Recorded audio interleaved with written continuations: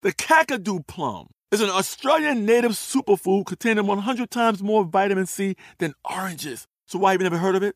PR. No one's drinking a kakadu smoothie? I'm JB Smooth, and that was a full episode of my new podcast, Straightforward, inspired by guaranteed straightforward pricing from AT&T Fiber. Get what you want without the complicated. AT&T Fiber, live like a gigillionaire. Available wherever you get your podcasts. Limited availability in select areas. Visit AT&T.com/hypergig for details. Bean Dad, The Dress, 30 to 50 Feral Hogs. If you knew what any of those were, you spend too much time online. And hey, I do too. 16th Minute of Fame is a new weekly podcast hosted by me, Jamie Loftus. And every week we take a closer look at an internet character of the day. Who are they? What made them so notorious? How did the internet or the algorithm choose them? And what does a person do when they're suddenly confronted with more attention than the human psyche can handle? Listen to 16th Minute of Fame on the iHeartRadio app, Apple Podcasts, or wherever you get your podcasts. Hey girlfriends, it's me, Carol Fisher, back with another season of the global #1 podcast, The Girlfriends. Last time, we investigated the murder of Gail Katz. This time, we're uncovering the identity of the woman who was buried in Gail's grave for a decade before she disappeared. Join me and the rest of the club as we tell her story. Listen to Season 2 of The Girlfriends, Our Lost Sister on the iHeartRadio app, Apple Podcasts, or wherever you get your podcasts. Hello, acclaimed comics writer and notorious Scott Summers hater, Rosie Knight. Well, hello, Emmy-winning podcaster and totally unbiased Targaryen royal supporter, Jason Concepcion. Somehow the X-Ray Vision podcast has returned. And like always, we'll be here every week. You'll hear from TV writers, actors, comics creators, pop culture critics. Nothing is off the table. Listen to X-Ray Vision on the iHeartRadio app, Apple Podcasts, or wherever you get your podcasts. This podcast should not be used as a substitute for medical or mental health advice. Individuals are advised to seek independent medical advice, counseling, and/or therapy from a healthcare professional with respect to any medical condition, mental health issue, or health inquiry, including matters discussed on this podcast. This episode discusses abuse, which may be triggering to some people. This episode also contains a description of a homicide. Listener discretion is advised. The views and opinions expressed are solely those of the podcast author or individuals participating in the podcast and do not represent the opinions of Red Table Talk Productions, iHeartMedia, or their employees. And my adoptive father saying to me, "Do you see what he's doing here?" And I was like, "Well, what is that?" And he's like, "This is called manipulation. He's manipulating you to make you feel sorry for him. But he murdered your mother, but he's trying to make you feel good." And of course it worked because I am an empathetic person. Yeah. And I'm like, oh, my dad can't ever have that again. Not realizing that he made that choice to do all this. And that's what he wants anyways. This is the second of a two-part episode featuring the stories of Terra Newell, and in this episode with Collier Landry. Terra is a survivor of watching her mother survive a toxic relationship, and then Terra having to act in self-defense, which resulted in the death of John Meehan of the Dirty John fame. Collier's story is different, yet similar. Collier Landry's mother was murdered by his father when he was 10 years old. Collier has shared this story in a documentary entitled Murder in Mansfield, and he and Terra have joined forces with the new podcast Survivor Squad, where they share the stories of the survivors of crimes instead of focusing on the perpetrators. Collier's mother's murder was not the end of his relationship with his father. Instead, it was the beginning of a process of discovery that made clear who his father was, and more importantly, a lifelong journey of healing that both Collier and Terra are paying forward. In this episode, we will hear Collier's story. We just heard Terra's story in part 1 of this podcast. And for those of you who have not listened and you're picking up here, please check out Terra's story because it really sets up sort of the parallel story of Terra and Collier here. Now, Collier, though, we're going to dive into your story, okay, which I didn't know as much about. I have been much more acquainted with Terra's story. I have talked with her mom before. Her mom's been on this podcast. I talked with her mom even years ago. Your story was very new to me. And so I've spent the last few weeks, watched your film, Murder in Mansfield. People check it out because it's really quite a remarkable journey to watch you go through. Collier also has an amazing TED Talk. So where I would like to begin with you, Collier, is tell us the story of what happened between your mother and your father, and just lay that entire story out because you are truly a brilliant storyteller. I'll start by saying that I grew up with what I thought was a normal childhood. I had a mom, I had a dad, and I grew up the first part of my life in Virginia, outside a naval base in Dahlgren, Virginia. And we moved to a small town in Ohio called Mansfield, Ohio, when I was 5 years old. My father was a doctor. My mother was a stay-at-home mother, but she did his books. And I just kind of thought that, there were issues in the home. Obviously, my father had a proclivity towards violence, anger, rage. He was apoplectic at times. But that didn't really start to set in until we moved to Mansfield. But the majority of my time was spent with my mother. I was like her little sidekick, and I didn't really think that was abnormal. I realized, and looking back at it, the temperature in the household started to raise a little bit as I was getting older. So my mother had filed for divorce. There was a lot of this back and forth with my father, would leave me little notes under my pillow. Oh, I love you. Oh, it'll be okay. All these things. And I start to really see how bad my father is. I always grew up not liking my father in a lot of ways because he was violent towards us. His temper, like I said, he was apoplectic. I remember one time I dropped an egg on the floor. We were making eggs for breakfast on a Saturday morning, and the egg dropped on the floor, and he threatened to kill me in front of my mother. Like, just his rage was in control. And I grew up with a lot of fear in that. And that's something that Terra and I have discussed, this growing up with this fight or flight sort of, and how your trauma triggers. She's like, your trauma started happening way before your mother was murdered, right? And I was like, oh, wow, that's like wild, right?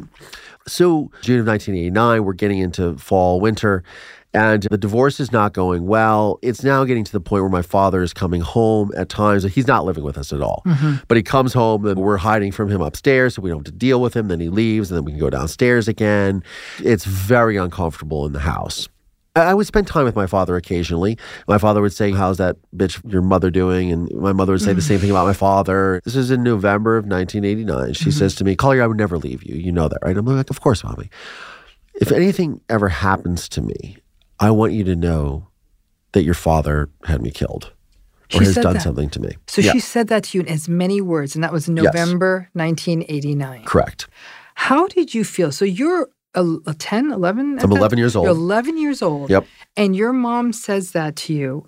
How did you feel? I mean, that's a terrifying thing to hear. And it's a terrifying thing to put on an 11-year-old child. But obviously, this was her teeing up something. When I think about what Collier is saying here, remember, he's a child, but it's like a red flag come to life. Many survivors of emotional abuse live not only in the rumination of what is happening in the relationship, but also of what could go wrong. It can feel like this running inner narrative. Her sharing that with Collier was a lot to put on a relatively young child, but it's a haunting reminder that survivors in these relationships, in even these horrifying circumstances, do instinctually have a sense of what is happening, but often just don't know what to do. I think I even said something to her, like, I would never let that happen to you, Mommy. And she started talking about, like, my father having mafia connections and things of that nature and ways to get rid of her. And then we just sort of tabled it, but I was very concerned, obviously. And then it's Christmas time, and my grandmother, my father's mother, who was extremely close to my mother, she was all that I had left as far as grandparents. And so she was supposed to come for Christmas. She couldn't come for Christmas. So on December 30th, 1989, she arrives the day before New Year's Eve with my father. And it is ironic because my mother, who I share a very sardonic sense of humor with, said to her best friend, Shelley Bowden at the time, he just came here with his mother, so he can't kill me tonight. And obviously, as my mother would say, famous last words. So I kissed my mother goodnight on December 30th, 1989. I woke up to what I believe was the sound of a scream. And then I heard two loud thuds, and I was terrified. And I heard this muttering of a man's voice, which I recognized as my father's. And I was laying in my bed. I saw the feet land in my doorway and stop. And I'm just thinking to myself, whatever you do, don't look up. Because all my instinct was like to get up and see what's going on. I'm like, don't get up. Don't look up. The footsteps left. I don't know how. I found a way to go back to sleep. The next morning when I woke up, I ran straight to my mother's bedroom. I started rummaging through the sheets, and I'm rummaging and I'm looking for blood. I go downstairs, and my father had just taken a shower, and he's sitting on the couch watching the news. And I say to him, where is my mother? He doesn't say anything. I raise my voice a little bit more. I say, where is my mother? Because at this point, like, I know what's going on. Something happened. I'm pretty sure that he's done something to her, and I'm pretty sure that he's killed her at this point. And my father says to me, well, Collier, Mommy took a little vacation. And at that moment, I knew that I was starting a race. And it was going to be him or me. So my father goes into this whole thing of, we're not going to call the police. We're not going to call the FBI. And when he said, we're not going to call the FBI, I'm thinking to myself, you just escalated this. Like, we live in Mansfield, Ohio. Like, wow. And that was like red flag number one. One of the things that I had done is I had, in preparation for what my mother had told me, I took all of her friends' phone numbers and I wrote them down on a piece of paper, and I folded that piece of paper up and I put it inside this Santa Claus Garfield that I had inside the hat. So he said, we're not going to call the police. We're not going to do this. And I said, okay. So I'm like, well, I won't call the police, but I'll call someone and tell them to call the police. So I call my mother's friends and I tell them exactly what happened. And I say, my dad told me I can't call the police. Please call the police. And then I'm waiting. And two uniformed officers show up at the house. And those officers just do a routine check. Now, mind you, my grandmother is very upset that the police are there, yelling at me, your father said not to call the police. I'm like, I didn't call the police, Grammy. I don't know why they're here. So they do a routine walkthrough. I take them upstairs to my mother's bedroom. They're like looking around. And I pull one of the police aside because one of them's talking to my grandmother, and I say, I don't trust my father as far as I could throw him, because that's what my mother always used to say. I don't trust your father as far as I could throw him. So they leave. I call my mother's friends and I said, you know, what's going on? And they're like, we filed a missing persons report. I'm like, she's not missing. This isn't like, oh, she just went somewhere. She's dead. She is either physically incapacitated somewhere or she's dead. Like, my mom would never leave me, right? So the missing persons report caught the eye of a detective named Lieutenant David Messmore at the Mansfield Police Department. So he arrives at the house, and my grandmother is like screaming at him, yelling at me, like not letting him in. My son's a doctor. He's going to get you. He's like, oh, just let me just talk to you for just a little bit. Just want to ask a couple questions about Mrs. Boyle. When my grandmother walked away from me at that moment, I told Lieutenant Messmore, I said, my mother's dead. Something has happened to her. My mother would never leave me. Give me your card. My grandmother comes back. She says, my son is ordering you to leave or ordering you to leave the house. He goes, okay, no problem. The next morning I get picked up because I'm starting school again. I go into the principal's office. I say, I want you to call this guy at the Mansfield Police Department and get him here. So Dave Messmore comes down, and then I proceed because school was my safe place, right? Yeah. My father is not around. I'm not with my grandmother, and I can talk. And I lay out everything to Dave Messmore. I just bombard him with all of this information where he's just like, who is this kid? And I tell him, I said, I'm going to go home tonight. While my grandmother's dealing with my sister downstairs, I'm going to run upstairs. I'm going to pull the bookshelves out of the wall and look in the crawl space for my mother's body. And then I'm going to look for her purse that would be missing because she would only leave with this one specific purse and only I would know that. And all this stuff. And I think he's just like, this kid. And what proceeded to happen over the next 25 days is I would come every day to school, and I wouldn't be going to school. I would literally be like, get Dave Messmer, let's call him on the phone, and I would be giving him clues. Around January 21st, 22nd, 1990, my father says to me, he says, Collier, I have a medical conference down in Florida. So he goes, I think it would be great if we took a father and son trip down to Florida. And he starts, sort of selling me on this idea because, your mother's been gone and I just really want us to bond and this and that. And I go to school the next day. I said, let's call Dave Messmer. I said, Dave, since I've been able to swim since I was 4 years old, I'm going to drown in the Gulf of Mexico. I'm not coming back from that trip. And Dave, realizing that potentially I am the only witness to a murder, the sole witness to a murder, is like, we need to get this kid out of there. January 24th, 1990, Children's Services comes, knocks on the door. They wake me in my bed. They pull me out. I say, they like, pack a bag, you got 20 minutes. As I'm coming downstairs, the entire house is flooded with men in white lab coats, cops, the whole thing. You got the scanners out, these machines, all this stuff. They are full on into it. They can't find my father. He's sort of on the run. And then they say to me, Collier, Lieutenant Messmer found your mother. Eternal pause, and she was dead. And the first words out of my mouth were, that bastard. And you talked about relief earlier. We were talking about like with Terra and myself and what I had said in the film. There is an overwhelming feeling that happens in a scenario just like that. And it's such a juxtaposition because on one side, you are relieved that like you're not crazy. That something really happened. On the other hand, I'm like, my entire life as I know it is over. And the one person who is the most dear to me in that life, I will never see in this physical plane again. So did you have hope in January that it's possible she was still alive until they found her body? No, but I had hope in that moment. Yeah, I understand. Because it was, Lieutenant Messmer found your mom. Beep, beep, beep. Yeah. And just when you hear that, and even though I knew what I heard, what happened, the behaviors, everything, me leading the charge of just, this is what this is, it's so hard to explain, but just like you have that just modicum of just hope. I think it makes all the sense in the world. It just evaporates. Yeah. And the thing is that there was a trial that was about to start happening. I testified under all these circumstances, and you talk about the loss, right? So, I lost my mother, but I also lost my father. Yes, you did. And I lost my dog. I lost my entire way of life. And then I'm in a situation which was not great in foster care. Foster care was not great for me.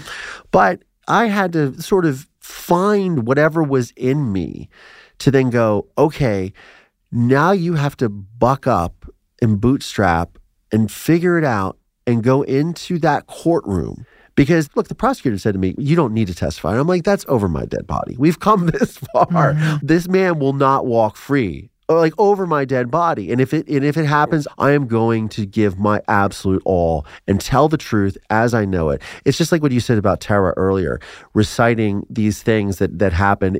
And people were like, well, why did you say that? And how did you do this? Because it's the truth. Yeah. And the truth is the easiest thing to remember. That's why it's 30 years later, when I look back, I can look myself in the mirror and go, I did what was right. And here you are in a courtroom, and your father is completely negating your literal existence and your grief and not even looking at you. No. There's no recognition by this man that little boy just lost his mother, his beloved mother. None whatsoever. It literally was like watching this man eradicate the very existence, the psychic existence of his son right in front of him. Yeah, it's just like Terra's story with John locking her in the car. Yeah. Like you don't exist to me. You don't exist. Because your testimony is powerful. However, at the end of the day, a jury is still going to need evidence. Yeah. And boy, did they get it in a home in Erie that belonged to him, with her, encased in concrete, under his house, with the shelving unit and the carpeting and all that stuff. Like, that's beyond a smoking gun. I mean, ultimately, at the end of the day, it was my testimony and then my father's testimony because, again, we're talking about navigating narcissism, which I think that I've discovered that my father is beyond that. Yeah.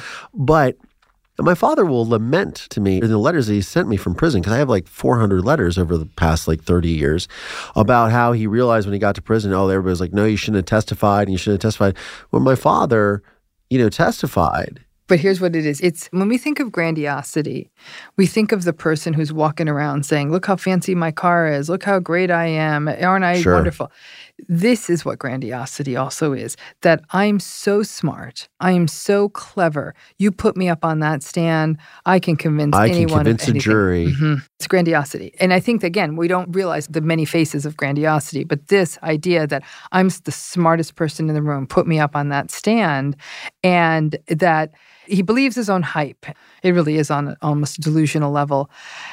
Terra, as you're sitting here and you hear Collier's story, which I know you've heard before, but, for the listeners of this podcast to hear, what parts of Collier's story do you relate to? Well, I relate to his mom, to be honest. Mm-hmm. I've been through these types of relationship, maybe not with a psychopath, but I've definitely been with like a sociopath before. His and my mom, I feel, are very different, where I believe that like his mom was in it and she wanted this life, and my mom did too. She wanted this like great life and everything. But there's certain things that like my mom had many guys in her life. She's had many marriages where his mom was trying to make this one marriage work. And I have so many friends where their husbands cheat and their husbands live this lifestyle, but they want to stay in it because they feel that it's going to be the best security for the kid. And so I relate to that with it. I don't have any kids or anything, but I could have been his mom. I hear that. And I think what to me also strikes me again about Collier's stories is the era. It was, in the 1980s, certainly, and prior to that, was how disempowered your mother was. And I often think of your mom. One of the things that I view as very protective in her case was how robust her career was for such a long time. Your mother retained, even though controlling men tried to control her money, she still had some level of financial autonomy because she had that career. And whereas Collier, your mom, got into that really risky position where the wife is working for the husband. And not only that, there's the full financial interdependence of him being the full breadwinner and nobody taking these things seriously, because it still sounds like the vast majority of the abuse your mother endured was psychological. 100%. And in 2022, we still have no way of addressing that, and we've come such a long way. I wanted to say to you, you say late 80s, what's changed? Not much. Not when it comes to this. There's not no really authority. There's no authority to call. If you call law enforcement saying, I'm being so psychologically abused, no matter how well-intentioned they are, they don't have anything they can do. They're going to say, call me when he beats you. Right. Or call me when he does something violent. And then maybe. Call me when he breaks the law. That's the problem. Emotional abuse is not against the law. And only now in California, September, I believe, it was 2020 or 2021, that the coercive control laws came into place. Yeah, that's right. 2021. September, right? September 30th, 2021. And that was only in family law. It only applies there. So it can't be like, for example, it can't be beckoned in the workplace or in a non-marital, non-custodial, shared children custodial relationship. So the range of applicability is pretty mild. But even then, law enforcement can't prosecute that as a crime. It's a part of that family law statute that can be extended to decisions around custody. So it's a bit more subtle. So there's still nowhere for someone like your mom to go. Yeah. The only difference is things around community property and things like that may have put her in a better stead financially, but even still, he wasn't going to let her go. So I don't care if your mom's story took place in 1989 or 2022, with your father's personality being what your father's personality was, that was the end to this story. The time in history, I just only think is that she would have, fewer options would have, there was no internet, there was no place to go and listen to a podcast or a video of like, oh, I'm not alone in this, maybe there's things I could do. But to your point, Terra, that your mom also believed in something else. She may have believed in family. So there's a lot going on. And I feel like his mom also kind of had this secure attachment in a sense. To Collier. To Collier, yeah. Because I feel that she was like, okay, how do I manage this relationship? What do I do best for my child in this situation? And it was always about Collier, always about, building that relationship, that bond with him. And I feel like that's also why he has more of a secure attachment and like his relationships and everything, because he's able to have that nurture from his mom. But again, when my father violated, when he crossed the line in the sand, that was when she's like, you've crossed the Rubicon. Like, that's it. There's no turning back. So she did take that stand, because a lot of people will say, well, your mom, I'll get the, hey, oh, your mom was just stuck into it because he was a rich doctor and that's why she was sticking around for the money. I'm like, no. She was sticking around for that. But when he finally crossed what she said, that's when she said, enough. I don't care what the outcome is. I'm not going to subject my son, my now daughter, my family to this anymore. Because now you're worthless to me in a way, because you've shown that you have no parameters and no respect for our relationship. And now you have no respect for your child. And in every toxic relationship, people have said to me, there is a line, and that line's different for everyone, right? For some people, it's physical violence. For some people, it's infidelity. For some people, it is, in your mom's case, it was involving children. When that line gets crossed, now they're going to take on a toxic person, and that rarely ends well. My session with Terra and Collier will continue after this break. So now the jury has entered a verdict. And they find your father? Guilty. He gets life in prison. I stay in the foster care system, and then, no family is really there, obviously. But I did develop a relationship with the police officer and his family, David Messmore, and it became very close from them. And I asked them if they would consider adopting me. And they said, absolutely. And so I thought there was going to be a silver lining to all of this, because after the trial, I was able to spend time with them, and it was a summer and ride bikes and just have some sense of normalcy after all of this just insanity. And what happened is the judge, who was in charge of awarding custody to whoever was going to take me, David Messmore had investigated him a few years earlier for corruption. And he said, there's no way. You don't believe that I'm going to send you the guy that arrested your dad, right?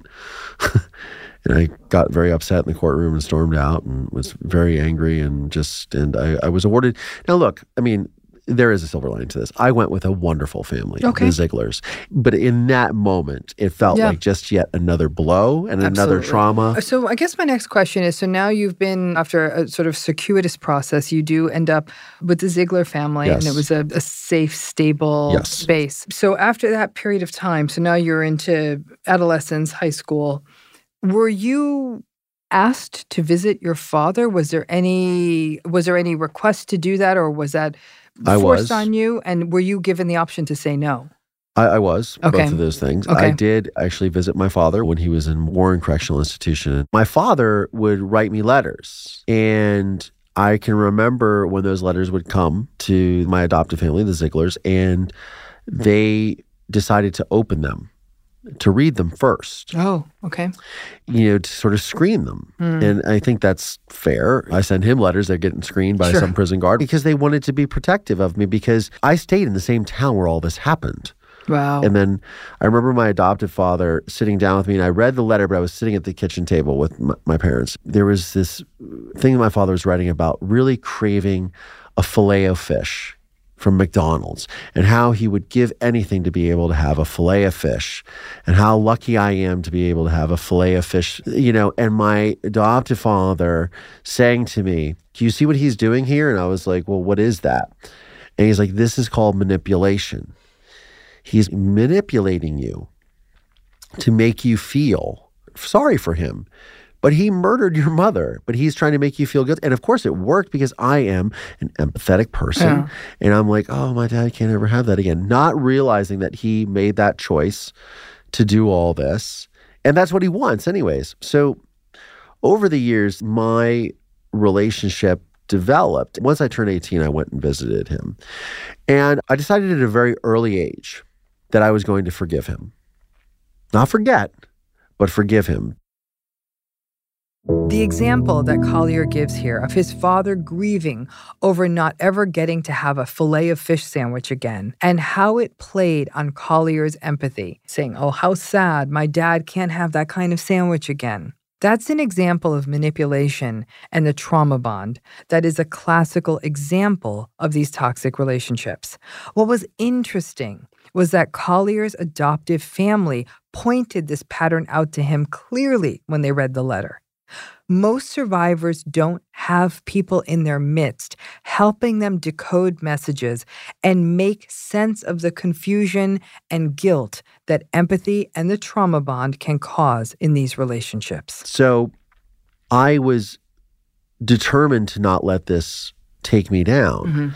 So on those terms, I had a relationship with him, and the relationship was very surface. I would go and see him. We'd talk about like basketball, sports, girls, college, like what, it was very surface. The weather, politics, whatever it is. There was no like feeling, getting into, oh, why did you, I never asked him why. I just decided that I was going to table those questions for later on in my life. For whether that was good or bad, I don't know. I think it was a good thing. Mm-hmm. But it enabled me to cultivate a relationship with him on terms that I understood. Okay. However, I always was driven by the fact that I wanted to know why he did this, because it made no sense to me. And that is ultimately what drove me to get out of a small town, Ohio. And I wanted to do something with this creatively, to share my mother's story, to share my story, so it wouldn't be in vain. So it would be told and other people could learn from this experience. Because why go through all of this if you can't share it so others can learn? Right. It's stunning to me that you did maintain a relationship with him, that you would go to prison, that you would visit him. Do you feel, though, that a major driver for that was, I need to find out this why? That was your motivator? 100%. Okay. All right. I just didn't know how it was going to unfold. Got it. I also knew that I would need my father's cooperation if I ever wanted to do anything with my story. And if I ever wanted to do, because I was like, I want that from him.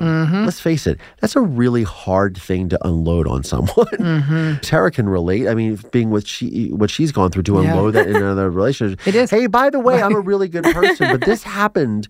And this is, you know what I mean? People look at you sideways like, and I always faced a lot of skepticism with like, well, the parents of the girl I was dating were like, what's to say he doesn't do it to you? I always had to live down that stigma, right? And that stigma it's such a powerful and painful part of survivorship, because the survivors carry shame and they did no wrong. Yeah. So it's where people say, I feel shame for the family I come from. I feel shame for my parents' behavior. And it may not even be an articulation of shame, but it may even be that the world regards a person who brings these experiences with shame. And I think that has been since time immemorial. There are many cultures and religions that would actually literally would put into the fringes families where there were histories of, for example, a person ending their own life or something like that. You see what I'm saying? So those biases, those stigmas have been there since forever. And I still think that they're very, very present, no matter how much openness people claim to have. Now, I want to go to these letters, though, because you say hundreds of them have come over the years, especially in the early letters, Collier. I am curious about how much or how often the letters were focused on checking in on how you were doing.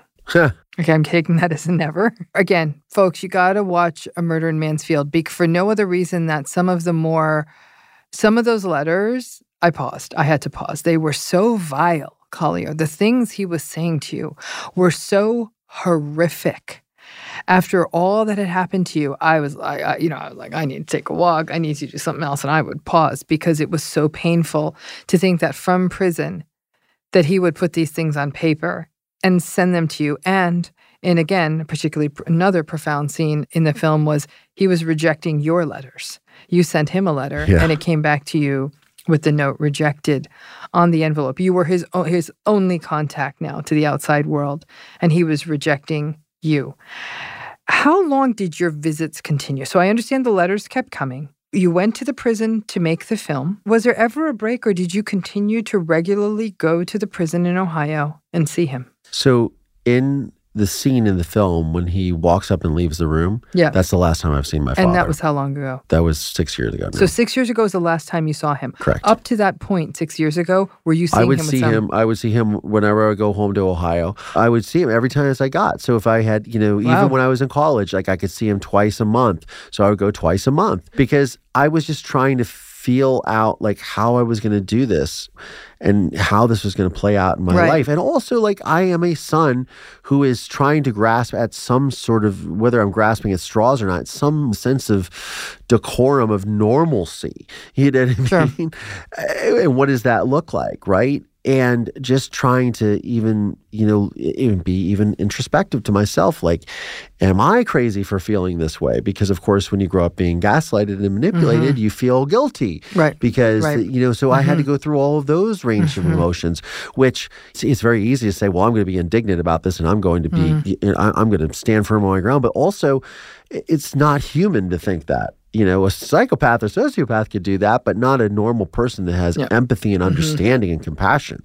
So you normally reflect it back on you. I feel like you reflect that back on yourself and go, did I do the right thing? So that was part of this journey in getting to know him. One of the biggest fears that people who have toxic parents have is, I'm afraid I'm going to end up being like them. Maybe there is the belief that this is genetic or falls back onto the adage that the apple doesn't fall far from the tree. It's interesting because the people who recognize the harms of their own parents' behavior and who commit to not being like that aren't the ones who really need to worry because there's an awareness that their parents' behavior was problematic. But this fear that this legacy of emotional abuse is ultimately their inevitable destiny is a fear that often plagues survivors of these situations. So, did you feel like you got to know him? I do. You do? Yeah. And what did you learn? Well, after he left the room that day, I realized at that moment that I am not and I never will be my father. No. It was a massive sense of relief because you grow up, like, again, stigmas, and you grow up being sort of attached again to this outcome of understanding why this has happened. And I talked with the therapist offline from the film. He said to me, I think if he had admitted and said, hey, this is why I did this, blah, blah, blah, and it was this big moment, you would probably have more questions. Sure. But because of this, you can see the person that he is.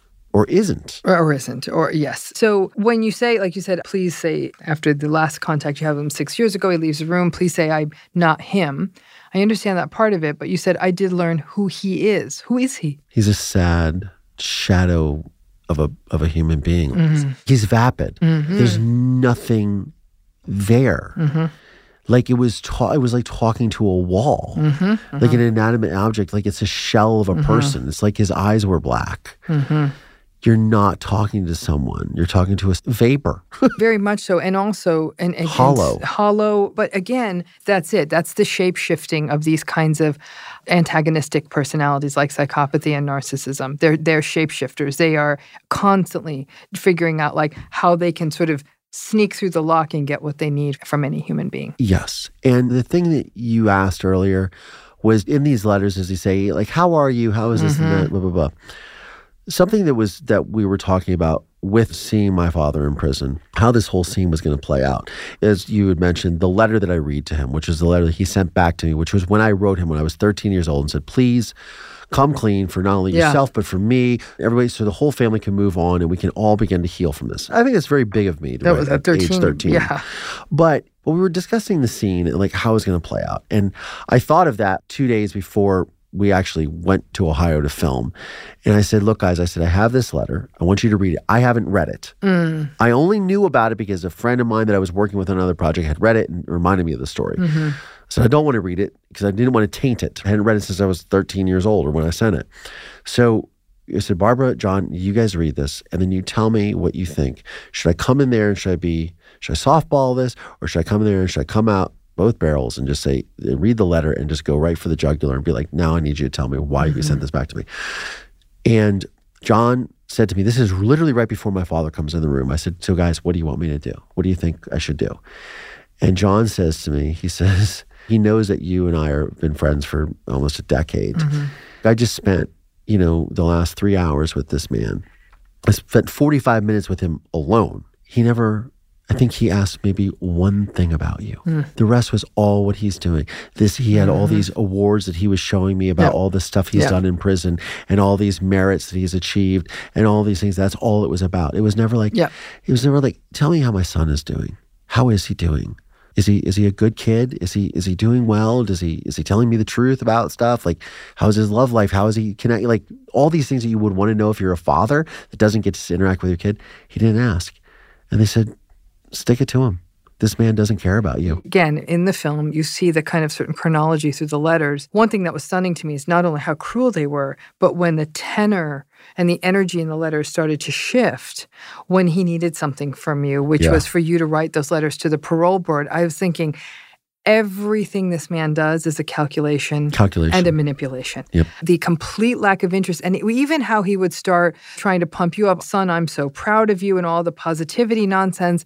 And right there, again, your story is far more cruel and violent than most we hear, but it is no different than almost any one story with this kind of parent, which is there is no genuine interest in what the child is about, whether they're a child or whether they're an adult child or an adolescent, it doesn't matter. No genuine interest, but you want to hear about me. However, when they need something, they have no problem fluffing up their own child.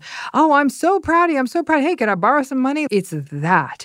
And so yours, seeing it played through those letters was what was so profound. And we have one of these letters here. We do. This is, to me, if you might be willing to maybe read part of this letter. Absolutely. And maybe we could even do some sort of breaking it down with regard to where we see the psychopathic, narcissistic stuff in how this letter is approached. It's a very long letter, so we'll only read a part of it. There's something in his approach that is so clinical, it's so procedural, it is self-serving, it is disengaged from you. It's almost like if you took all 300-400 of those letters and put them together, you'd have a masterclass on psychopathy. Yeah, absolutely. I'm going to go ahead and have you read this. I want people to hear what one of these letters is like. Again, this is a letter, one of the many letters that Collier received from his father who is in prison. I'm just going to read the very intro here, but it starts off, Dear son Collier, well, as anticipated, I received your last letter last night and was very thrilled to hear from you and to receive your photos. You are a very handsome young man and photograph very well. I am proud of your composure. Your mother would be very proud of you. I agree on Mommy's friends. They were never friends from the get-go. It seems to me that all they did was take and use your mother for their own purposes. It also seems that Mommy, unfortunately, was duped by them. I am not at all surprised that the rest of Mommy's acquaintances have vanished. Fair weather friends all. On my questions about the case, I understand your desire to, quote, forget things as they are painful, but I can assure you that they are just as painful, if not more, to me personally. They are questions that must be asked and answered. I know the answers to some of them, as the investigation has turned up many interesting things. I just need to know if you are aware of them. This is the logic that I am utilizing with you. On the other hand, I am glad that you have happy memories. At least I was not that bad of a father to you, eh? I know I was not a bad father, so do not worry about that. I did the right thing for you and Mommy all the time, and everyone knows it all too well. Yes, I am in prison. I am not in prison for a crime I committed or had anything to do with. I am here because I allowed my attorneys to conduct a trial in the manner they did. I did not know about the law. It was a great big act for Mayer and Whitney and Henson. So Mayer would be the prosecutor, Whitney was his defense attorney, and James Henson was the judge. You must recall there is no evidence against me. As Tom Adgate tells me, the, quote, playing field was not level for my trial. All had their own individual motives for riding my back to a victory, and it all seems to have centered on political advancement and money. I am innocent of the crimes for which I am convicted. I killed no one. I planned nothing to cause either the disappearance or death of Mommy. I don't even know if it is Mommy. Doesn't it seem peculiar to you that I was never, and had my medical experts were ever able to examine the evidence against me, the body? Doesn't it seem peculiar to you that our system of government and the laws that the defendant was not able to confront the evidence against him? This is the type of justice fostered in the small minds of Mansfield. What you must do is prepare yourself for those who see you as a target. You will have an inheritance. There will also be those who are waiting for you to get money, so they will try to get it from you. I personally would have liked you to have been raised under Uncle Charlie's roof, but that is the past now. Some of the anxieties you are experiencing might have been avoided or more easily answered. But the Zieglers are good people, and I have no compunctions about their care or love of you. I am thankful they have been so generous to you. All right. So let's just start breaking some of this down, shall we? Because damn. So let's just give people context. You were 16 years old. So you're an adolescent, which to me is still a kid. Yeah. Okay. You were not, that would have been horrible for a full-on adult to hear, but you were an adolescent Correct. Who had actually just been through trauma, the likes of which most people could not comprehend. Okay. So he gets into it with its son Collier. Okay, which is already a strange way to, it's like as though you're playing a role, all right, not Dear Collier. And never in any of the parts you showed me and even what I looked over, there's ever a how are you? Are you okay? Is everything okay? I am worried about you. There's no shred of empathy, no shred of concern. None of that is there. Then he goes into criticizing your mother's friends. Yeah. Okay, so that theme, the criticizing your mother's friends, it comes up later again with another thing he does, is a really good example of triangulation. It's almost an extension of what we were talking about in Terra's story of the sense of isolation. It's as though he's still trying to isolate your dead mother from her friends after all these years. The mother's friends were still the enemy. So he's criticizing them. It's then that all of this is more painful to me personally. Yeah. Oh, really? Child loses mother because father murdered her, or I'm inconvenienced by being in prison.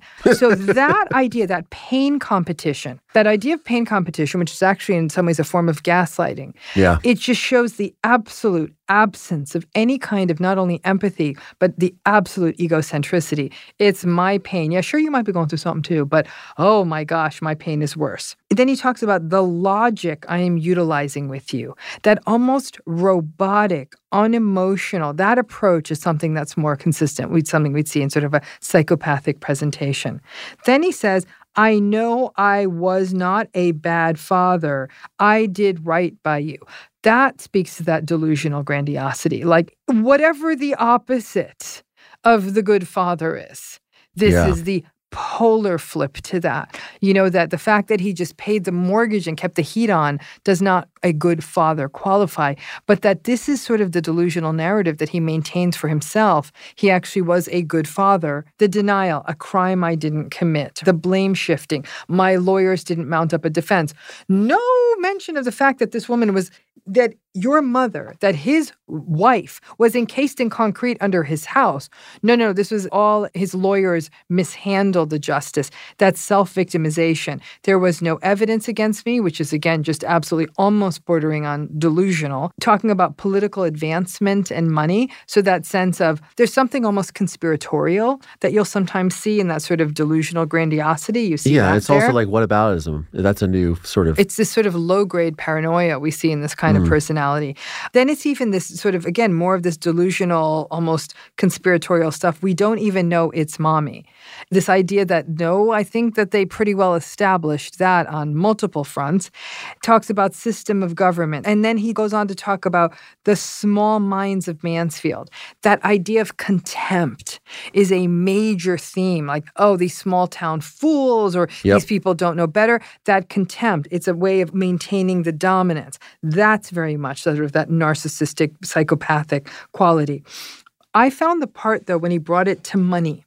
Bringing it to money, you're going to get an inheritance. People are going to know that. What that spoke to me more of was not him trying to take care of you.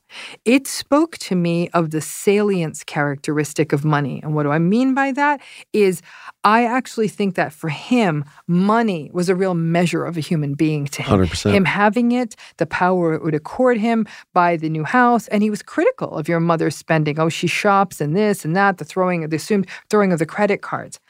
Bringing the money in like that, it shows to me how top of mind it is. Sure. Because when you see people with these personality styles, when they're going into divorces, the idea of just cutting the check of what is rightfully that other person's is unbearable to them. And so this is where we'll see that escalation to violence and even murder. We hear about these cases every day. And then the way he puts the situation, I wanted you with your Uncle Charlie, but I have no compunctions about the Zieglers. These are the people who have adopted your son.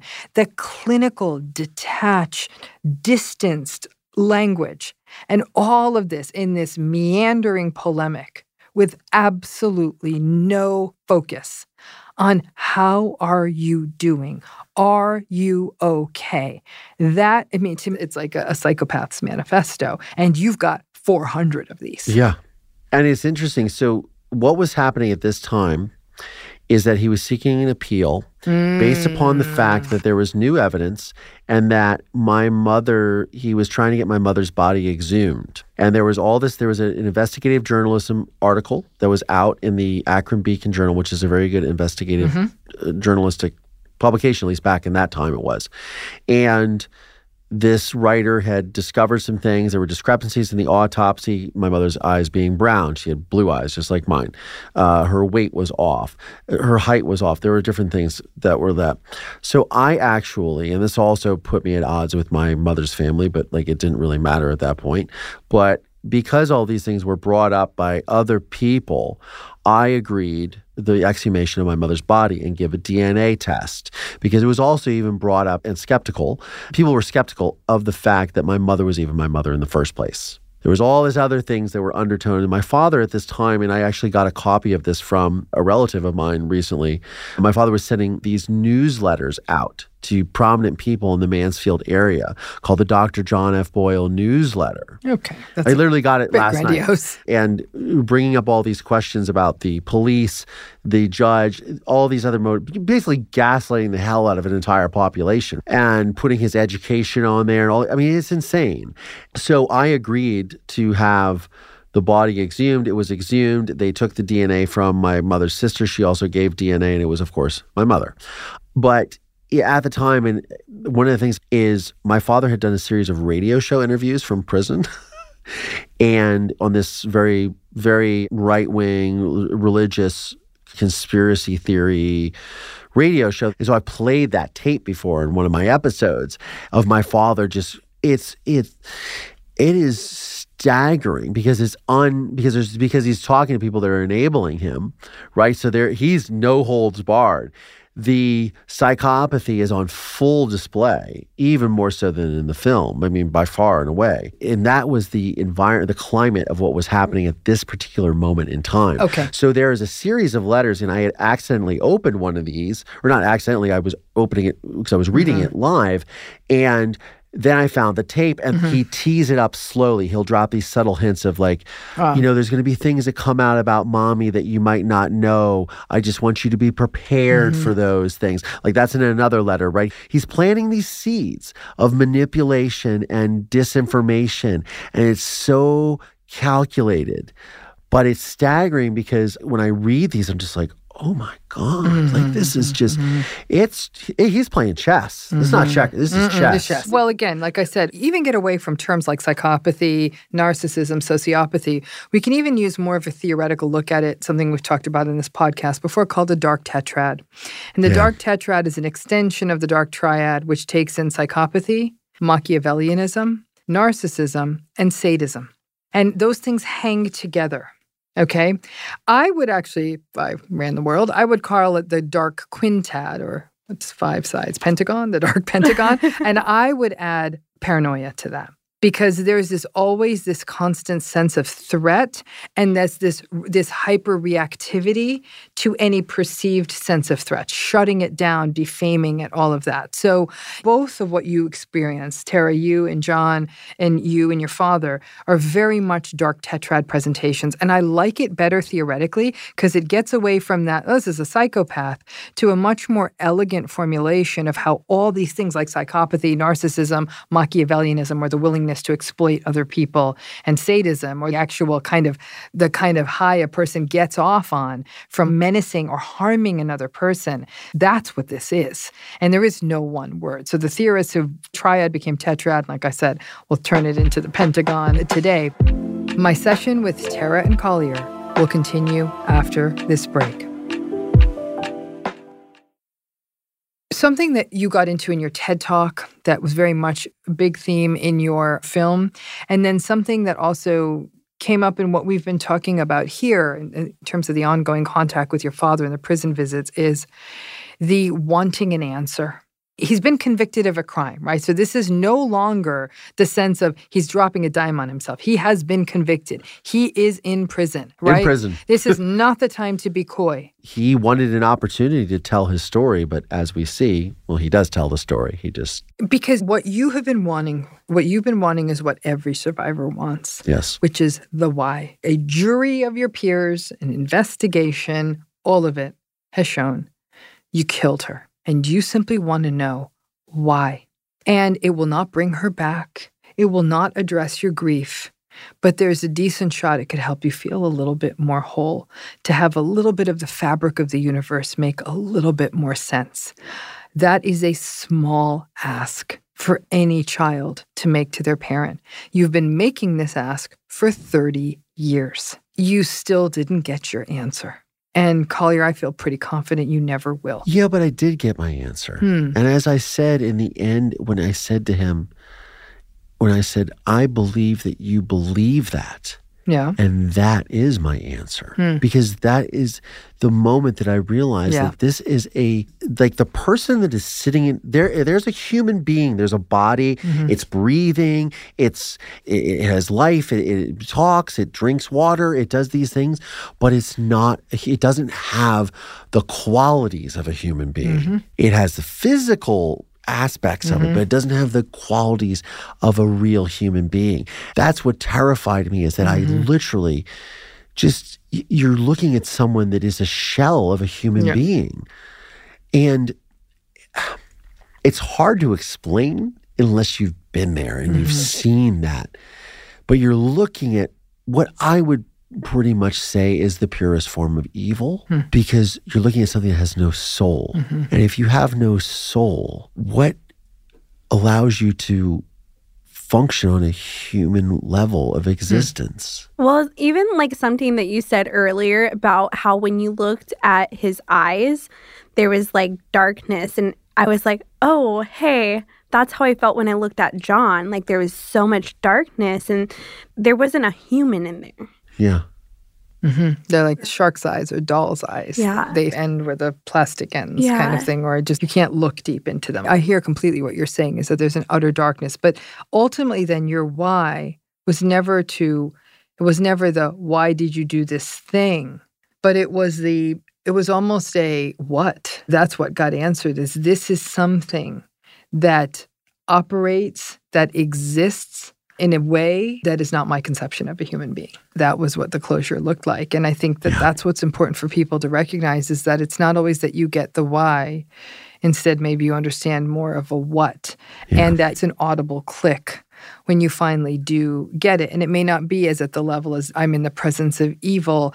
And one thing I always bring people back to is that the most difficult thing about, again, these dark tetrad kinds of relationships when you're dealing with people like this is you're almost never going to get a why. You could get a forensic psychologist in there to opine on what the why could be.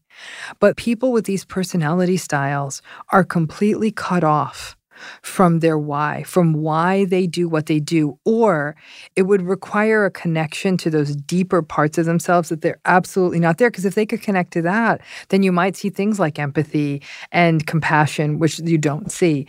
But then it's more of a, is anyone really going to answer the question of, I'm a pathetic little human being that wanted life to turn out exactly the way he needed it to, and something got in the way, and how dare somebody tell me no, and nobody tells me no because I had a plan, and F you for getting in the way of my plan, and F you to all of you for holding me accountable. Because really, if I was to speculate, that's his why. 100%. And he was never going to come to that. And here's what's fascinating is, here's this incredibly grandiose man, and you gave him this platform. Here's your moment. You can actually deliver your testimony right here in a film. Have your moment. Look, all that might even help you with parole.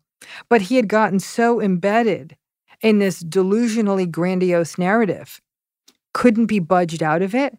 And in a way, your story could free a lot of survivors. When people say, how do they not get it? And I'm like, because they don't get it. And they never will. And if somebody couldn't get it when the stakes were this high, they ain't going to get it. Yeah. Profound conversation. I was like, on that note, how do you, for both of you, and this is to both of you, because as you said, this is not a finish line. This is not a destination.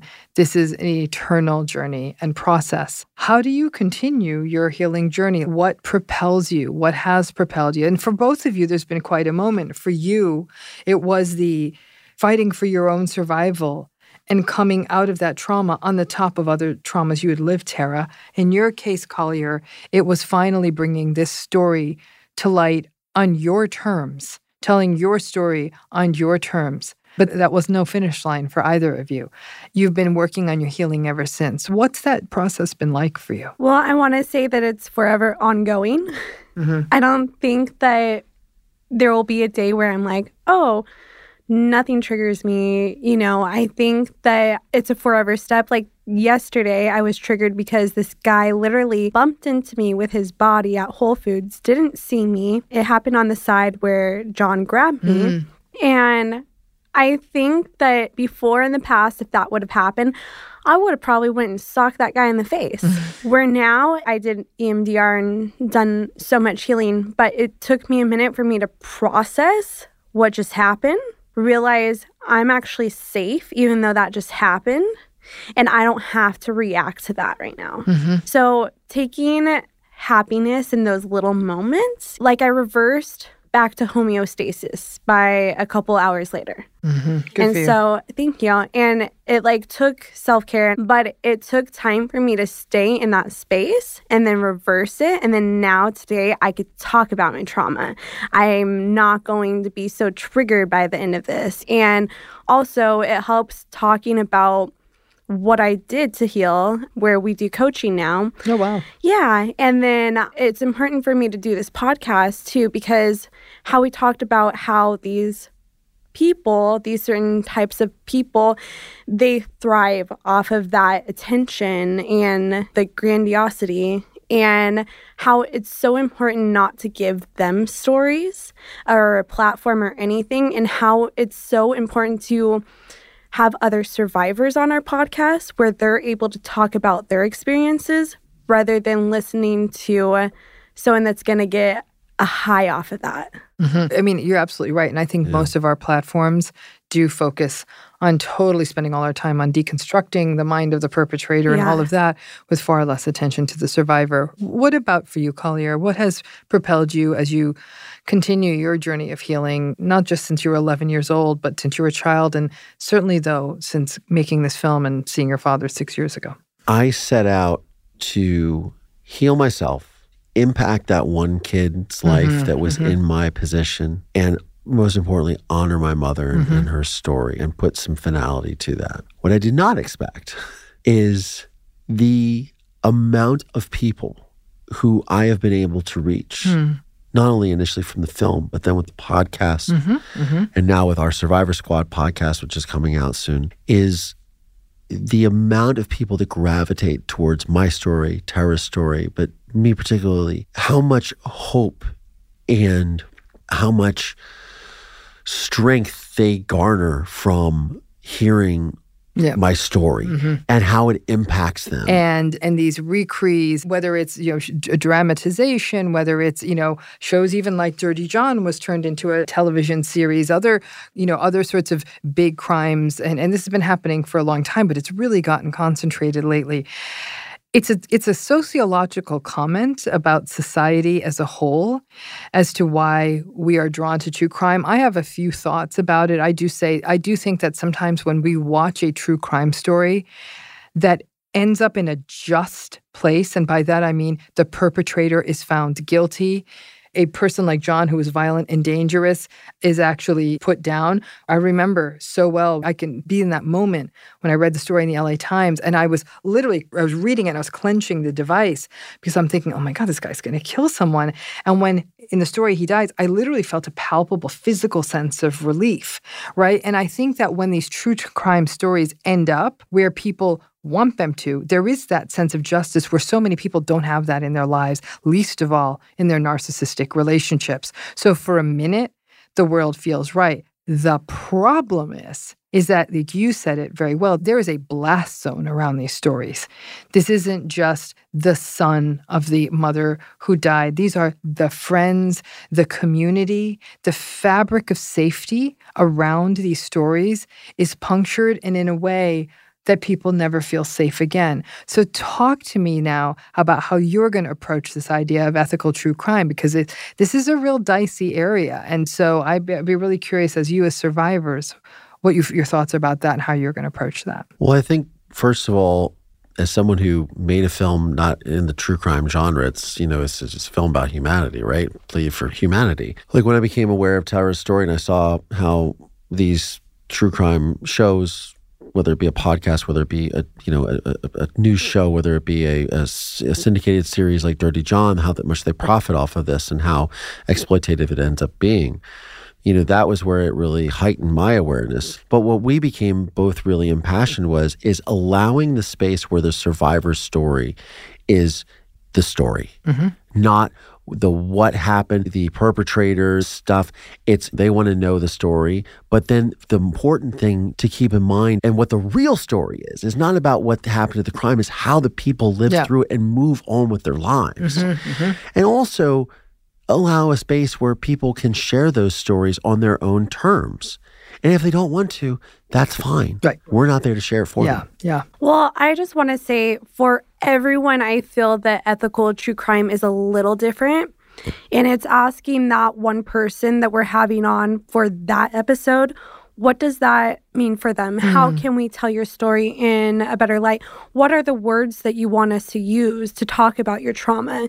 Because certain words trigger certain people. And so for me, it's asking that person, how can we make your story be told in the best light possible? Yeah, totally makes sense. Again, the two of you are, through a journey of tremendous pain, are in a position to actually really enact some real change. It's things like meaning, purpose, and love, which when we can derive those from our experiences in our life and find that way to pay it forward to others, that is the humanity in the struggle. So again, I am privileged, humbled beyond belief to have spent this time with both of you, to have heard your stories, and again, that they will inspire survivors to know that, the sun will rise again. And in fact, you might be in a better position to actually notice it in a very different way. Nobody ever wants pain to descend into their lives, but once it happens, we have in us this incredibly human capacity to grow past it, in spite of it, and even more because of it. So thank you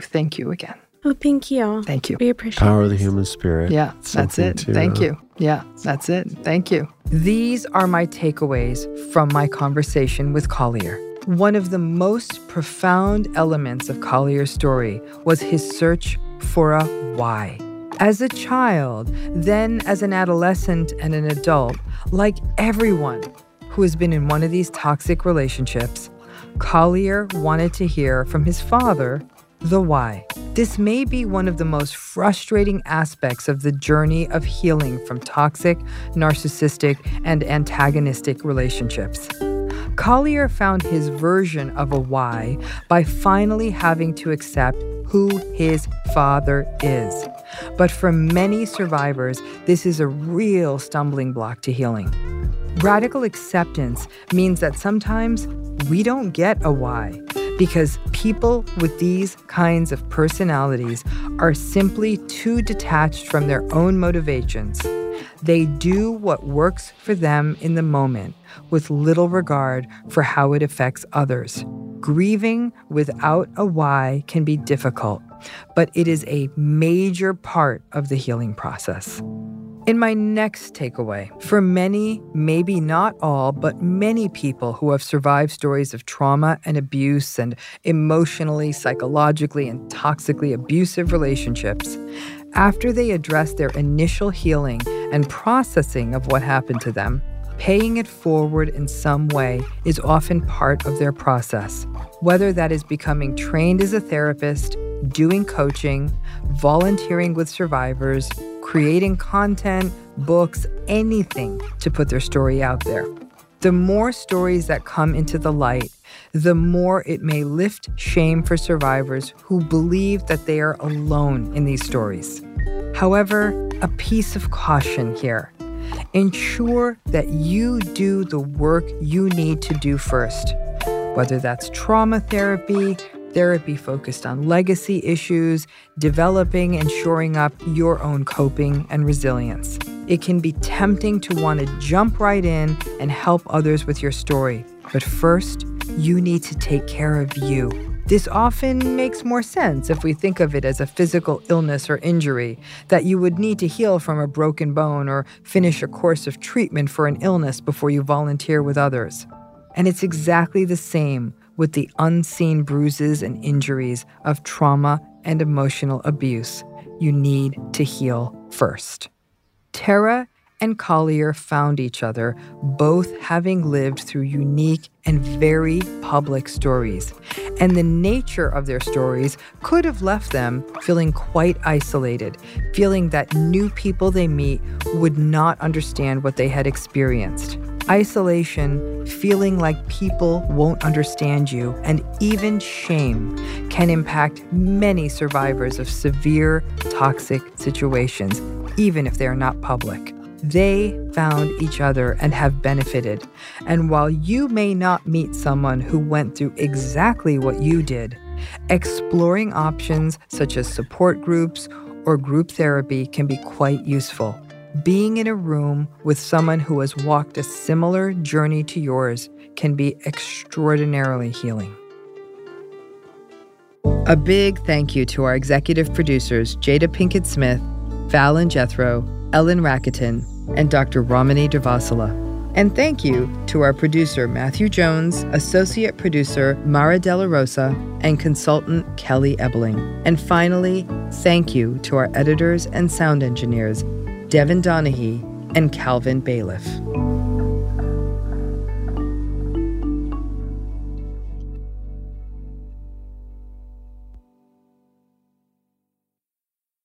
Bean Dad, The Dress, 30 to 50 Feral Hogs. If you knew what any of those were, you spend too much time online. And hey, I do too. 16th Minute of Fame is a new weekly podcast hosted by me, Jamie Loftus. And every week we take a closer look at an internet character of the day. Who are they? What made them so notorious? How did the internet or the algorithm choose them? And what does a person do when they're suddenly confronted with more attention than the human psyche can handle? Listen to 16th Minute of Fame on the iHeartRadio app, Apple Podcasts, or wherever you get your podcasts. Hey girlfriends, it's me, Carol Fisher, back with another season of the global #1 podcast, The Girlfriends. Last time, we investigated the murder of Gail Katz. This time, we're uncovering the identity of the woman who was buried in Gail's grave for a decade before she disappeared. Join me and the rest of the club as we tell her story. Listen to Season 2 of The Girlfriends, Our Lost Sister on the iHeartRadio app, Apple Podcasts, or wherever you get your podcasts.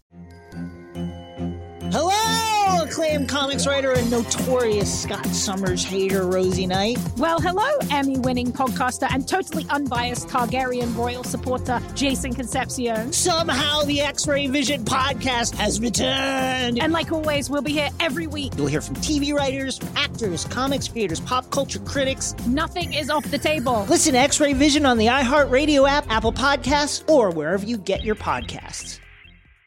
Imagine you're a fly on the wall at a dinner between the Mafia, the CIA, and the KGB. That's where my new podcast begins. This is Neil Strauss, host of To Live and Die in LA, and I wanted to quickly tell you about an intense new series about a dangerous spy taught to seduce men for their secrets and sometimes their lives. From Tenderfoot TV, this is To Die For. To Die For is available now. Listen for free on the iHeartRadio app, Apple Podcasts, or wherever you get your podcasts.